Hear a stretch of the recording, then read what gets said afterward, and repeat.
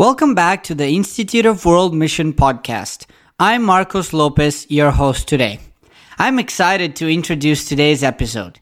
We have a very special guest, Dr. Craig Ott. Dr. Ott is the director of the PhD in Intercultural Studies program at Trinity Evangelical Divinity School. He is a professor of mission and intercultural studies and a Reach Global Chair of Mission. We are so happy that Dr. Craig accepted our invitation to record an episode with us. The episode today is a conversation on missionary teachers and the tasks that they have in their service. Let's go to the interview. Welcome to the Institute of World Mission podcast, a show for Adventist mission enthusiasts striving to live, serve, and witness cross-culturally. Providing resources and trainings for those serving outside their home division, Institute of World Mission is your partner in the mission field.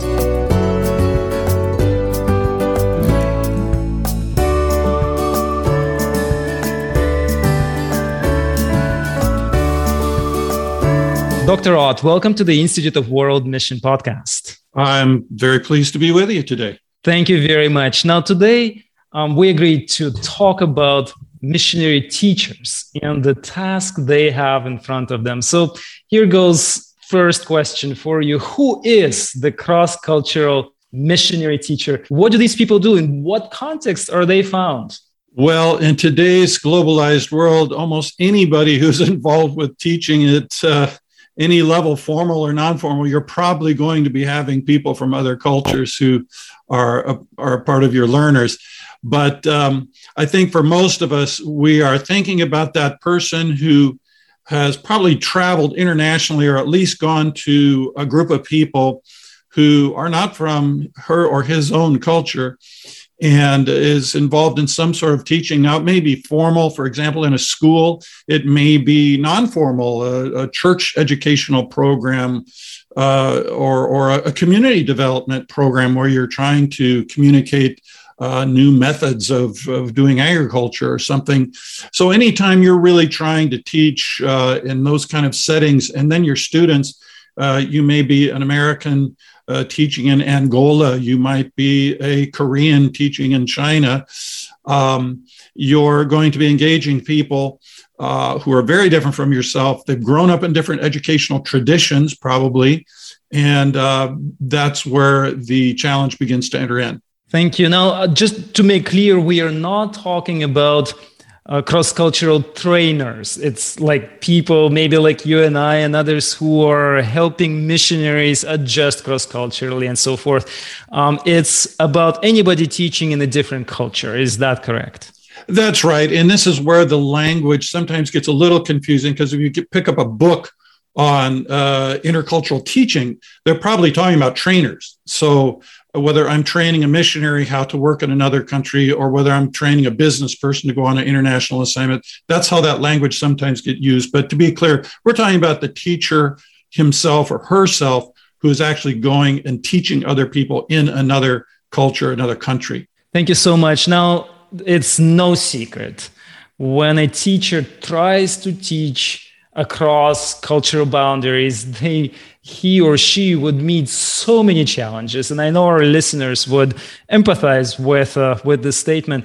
Let's go through some of those challenges. And I've read your book, and we'll talk about your book in just a little bit. You are talking about at least 6 of those challenges that missionary teachers experience. What are they?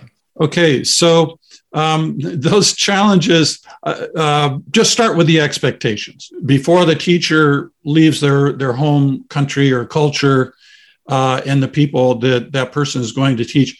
Because as I mentioned, you've grown up with different educational traditions. And so even the very question, what is a good teacher? Is a good teacher somebody who just comes in lectures and tells you the answers? Or is a good teacher a teacher who can stimulate your own reflection so you come to your own opinions?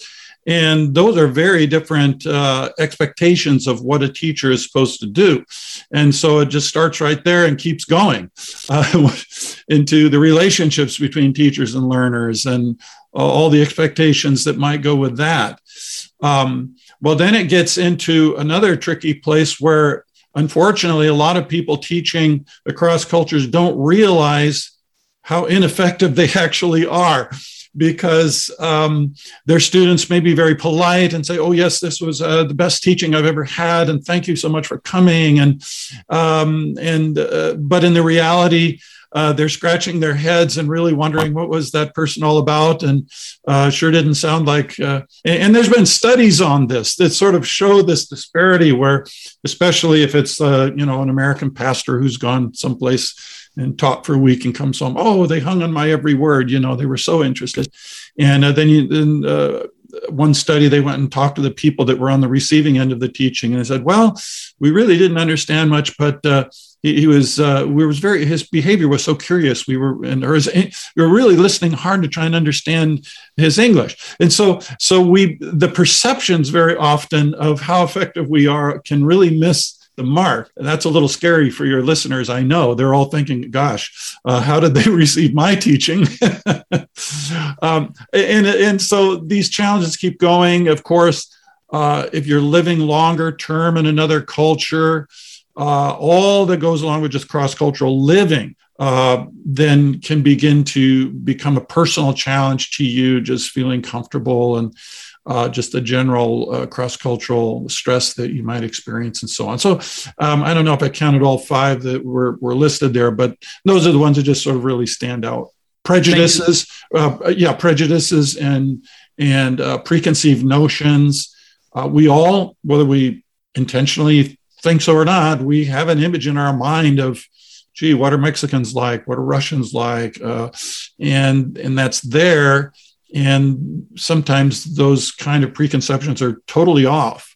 And but we treat people as if they're ignorant, or as if they can't think analytically, or they're backward, or some of these things that we have these preconceived notions that get in the way. And of course, ethnocentrism, which is a fancy way of saying, I think my culture is really better than yours. And we may not say that out loud, but it kind of comes through, and our learners can pick up on that. So that's just a whole array of challenges. Thank you so much. Now, in the very beginning, you said something around conflicting expectations. Now, teachers, they have expectations in how they should teach and how people they teach should learn. Some of those ways people must learn. We think they must learn. Now, of course, cultures predetermine these ways that people learn. So what are some of those most important cultural differences in how people learn that missionary teachers should know about? Yeah, well, that is almost the whole story of the book.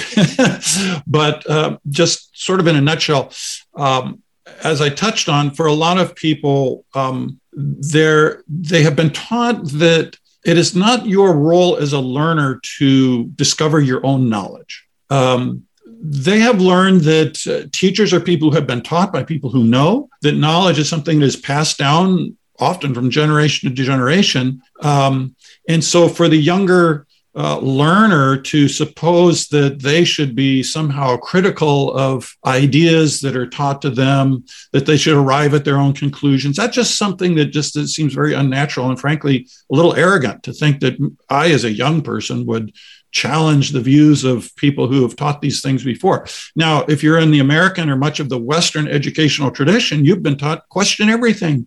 That's how we learn. That's how we move ahead. That's how learning goes deep. Just to memorize something, well, memorization, that's superficial. You have to really critically challenge ideas and come to your own opinions. Well, you can see very quickly how that idea of what it means to learn is very different and is going to create some conflict if the teacher and the learner have very different ideas on that point. And that's just one point.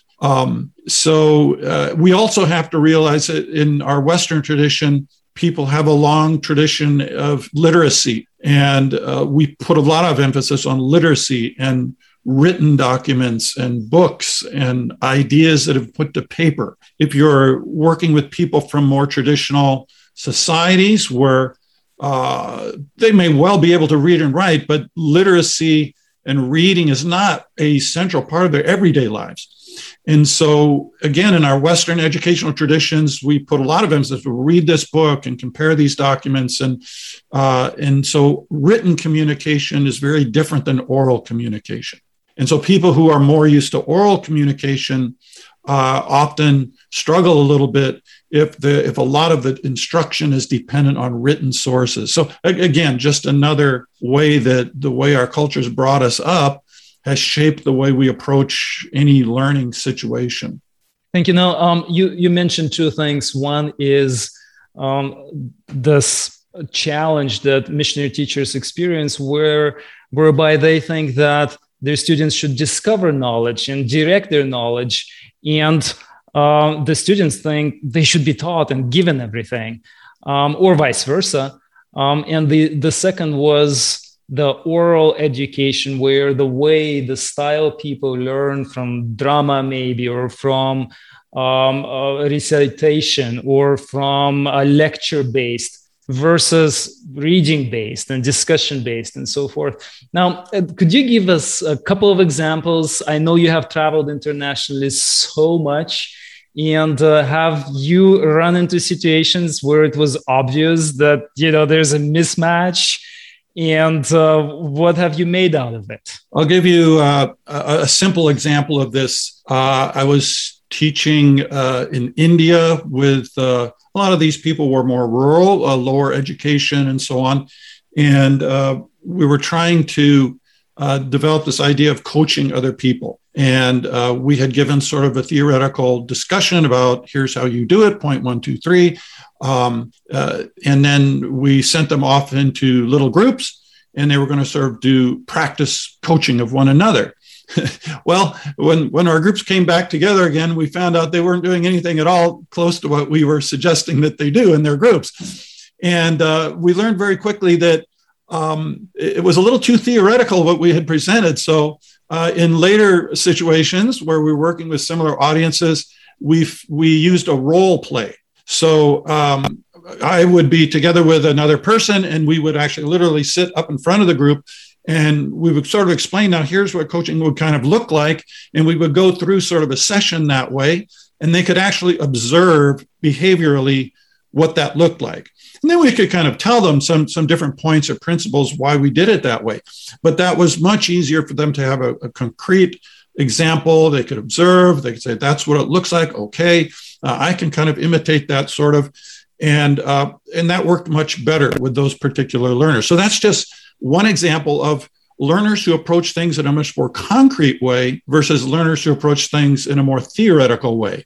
And again, for many of your listeners, probably from a more Western tradition, we often think, well, gee, until you've told me the theory, I don't think I really understand it. And, well, that was just one example. Whereas in many other cultures, it's the other way around. I don't really understand it until I've really seen what it looks like, much more concrete. Well, we all learn from good examples, and I think we all learn from theories, but sometimes the order in which it comes and the way in which we frame things will make a big difference on how well people begin to grasp the ideas. Thank you, Dr. Ott. Now, the next question I'd like to dwell a little bit on, but here's the question itself. When a new teacher who is new to a cross-cultural situation, when they just arrived and they have so many expectations and they're looking into doing this and they're very about this. Now we picture that it's going to be a challenging road ahead of them. Now, so what are the low-hanging fruit for them? Where should they begin so that they would avoid the worst of mistakes? So it depends a little bit on if they're going to be on a very short-term teaching responsibility or a longer term. If you're only going for a week or two on sort of a short-term teaching assignment, and many pastors and lay people or even missionaries are doing these sort of short-term where you're going to a culture you're really not familiar with for a short time, it's a little hard. You want to try and communicate as much as you can beforehand with the sponsors of the event or the school to find out and just say, what are your expectations? Now, sometimes that communication is not always clear, but that's just an easy way to start. And don't assume that, the way you were taught or the way you would teach it at home is what they're expecting. So really trying to get that out in the open as much as possible What are your expectations? What do your teachers, materials do they use, or what would the students be expecting me to do, and so on. So that's pretty basic. Now, if you're going to be longer term for 6 months, a year, a longer term, then you've got other options, because then once you've arrived on the location, you can begin to really talk to other teachers, find out what they're doing, what they have found effective. You can talk to students and ask them, what have you found helpful? Describe for me the best teacher at this school. And you might be surprised at some things they say. So just even talking to people, you can learn a certain amount from books. It doesn't hurt to read, books about people in that country or that culture, but you have to be a little careful, because the books are usually going to be describing in a very general sort of way, what are Brazilians like? Well, the specific people you're meeting with may not be typical Brazilians. A graduate student's going to be different than a high school student. So the literature it doesn't hurt to alert you to potential areas of conflict or disconnect. But in the end of the day, you're going to have to really talk to people in that situation as much as possible, observe them, experiment a little bit, and find out how students respond to some methods that might not be as familiar to them. And on that point, I just might want to add, when we talk about trying to adapt our teaching to people in other cultures, it doesn't mean that we can never do anything creative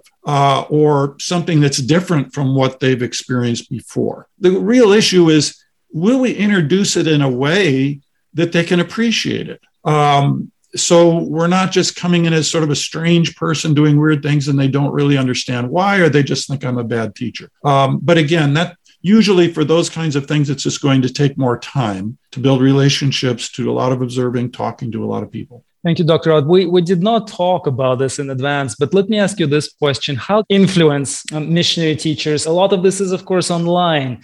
Does culture play a role when we teach on Zoom? Because so many teachers have to teach online. What was your experience in what ways? Well, yes, and you're absolutely right. I have had to learn, like everybody else, to do teaching internationally via Zoom.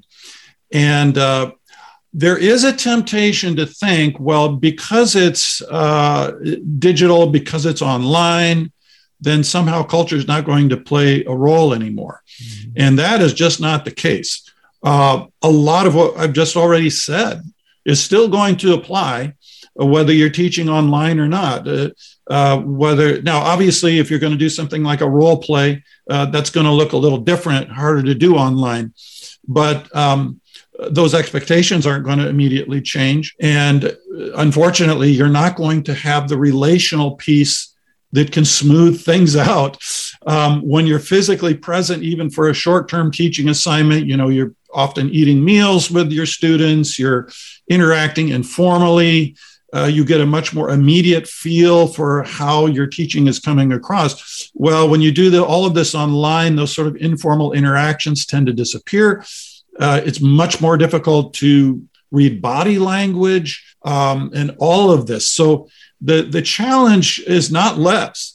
The challenge actually goes up on some of those difficulties of bridging cultural gaps there. Just recently, I was part of a class, an online class that someone very known to our audience here on this podcast they would know the teacher. She taught this class, and Cheryl Doss as well, Dr. Cheryl Doss. What she did, because of the online medium, she spent way more time with students on an individual basis. She gave them more of her teacher in order to be able to look into their papers more and consult them on their papers a little bit more. And she had a very international audience, which was very interesting to me as I was observing this. So if in a classroom situation, she would just give them classroom time, here she was giving them so much more time. And she was telling me that this was way more investment than she expected. Now, is that so for her? But as you teach internationally, does online teaching means investment of more time? She is a fantastic teacher, and I totally resonate with that. And it's true. One thing we tend to overlook is how relational many people in non-Western cultures are. In the West, we tend to be very task-oriented. So let's get to the teaching, let's get to the content, and that's what my job is. And most other cultures are much more relational. They want to know who the person is that's teaching them. They want to know who their fellow students are. And in the online format, again, people are physically separated, and the students may not know each other or not know each other well. And so one of the simple things is just spend more time at the beginning introducing each other. Who's in this classroom? Build that relational sense of camaraderie. Because for many people in more collectivistic cultures, it's just tough for them to learn facts and knowledge without the personal relational element. So the idea of getting more time just introducing one another, of giving more individual attention to the students, these are all really important elements. Now, the challenge comes if you're teaching through a translator. That's where that becomes extremely difficult. And I can tell you, I don't have any really good solutions for it. Because I do a lot of teaching through translators. I mean, I'm fluent in German, but that's about it. So that's very difficult. What you have to do is ask your native speaker host to do a little more of that, having students introduce each other.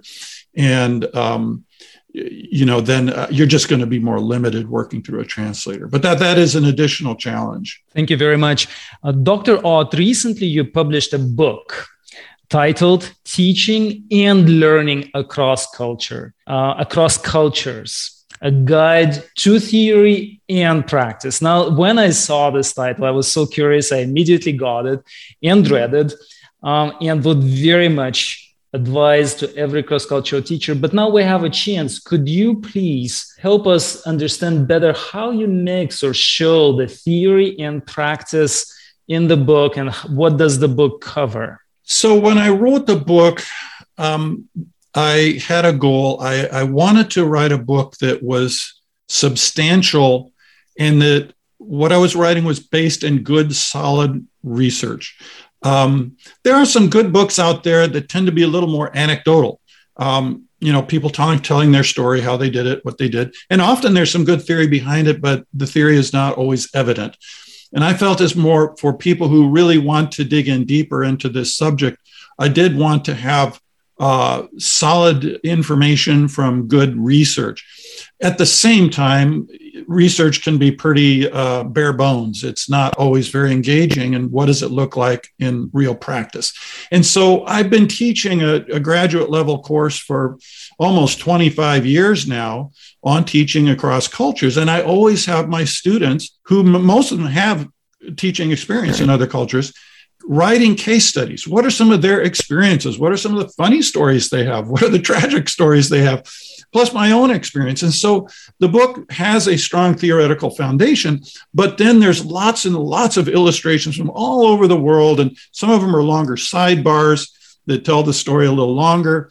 Others are just short quips. So I've really tried to blend that, a good balance between solid research and theory with real life experiences of what that looks like on the ground, in the classroom, and so on. Thank you. With every podcast episode here on this podcast, we try to allow listeners to dig deeper into the subject, because in these 20-25 minutes, we can only scratch the surface, maybe just open the door a little bit.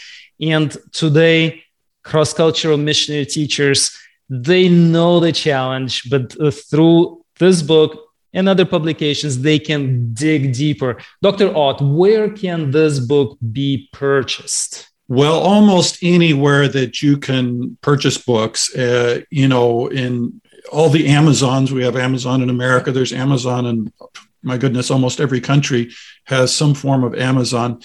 And it can be ordered in an ebook format, Kindle, if mailing, you're in a place where it's difficult to order physical packages and so on. So there's an ebook format that you can order. So really almost anywhere, any of the online booksellers are going to have it. Excellent. We will link in the show notes. Now, as we conclude, let me ask you this question. What was a moment in your life when you came out of a classroom or a teaching experience and you said to yourself, thank you, Lord, this really went well? Do you remember a moment like this that was transformational for you and your teaching? Yeah, it probably the most rewarding is not so much walking out of the classroom. I mean, there's a good feeling when we often have students will report on what were the most important things they learned, and they said something about you taught, and you said, wow, okay, that really got through. But it's when we go back for a follow-up teaching. So I do, for example, workshops on church planting. And usually the participants are frontline church planters. And what we often do is come back a year later. And that's where you really find out what was really taking hold and what wasn't. And the really exciting thing is when we come back to do these follow-ups, we'll almost always have those local people give their reports and their own little case studies. Well, here's what I did, and here's what happened. Here's how God blessed. And to go back, I'm thinking one time in Nepal, we went back and one of the guys, his name was Krishna. He was a first-generation Christian from Hinduism. And he had planted 7 churches in the past 2 years, had taken some of the material we taught, made it his own, and they were going around to villages and so on. And it was just wonderful to see him then telling his story. And, he's telling it in a way that Nepalis are going to be able to much better understand than when I tell the story. So being able to not only teach material and say they understood it, but see them actually implement it, and then them being able to share those concepts and teach it. And that's what really the ultimate joy is when you see it really going into action and them telling others and teaching others. So that's kind of the real proof of the pudding, the way a lot of the things that I teach, because I tend to teach more of the practical sorts of courses like that. But yeah, so that's just one story that is a really exciting one for me. Dr. Ott, thank you so much for sharing with our audience today, and thank you for coming onto this podcast. Have a wonderful day. Very good to be with you. Bye-bye. Thank you for joining us for this podcast. If you haven't been to the IWM website recently, visit us at instituteofworldmission.org. There you will find more podcasts, webinars, and other resources to boost your mission success. From all of us at IWM, we wish you God's richest blessings as you continue in His service.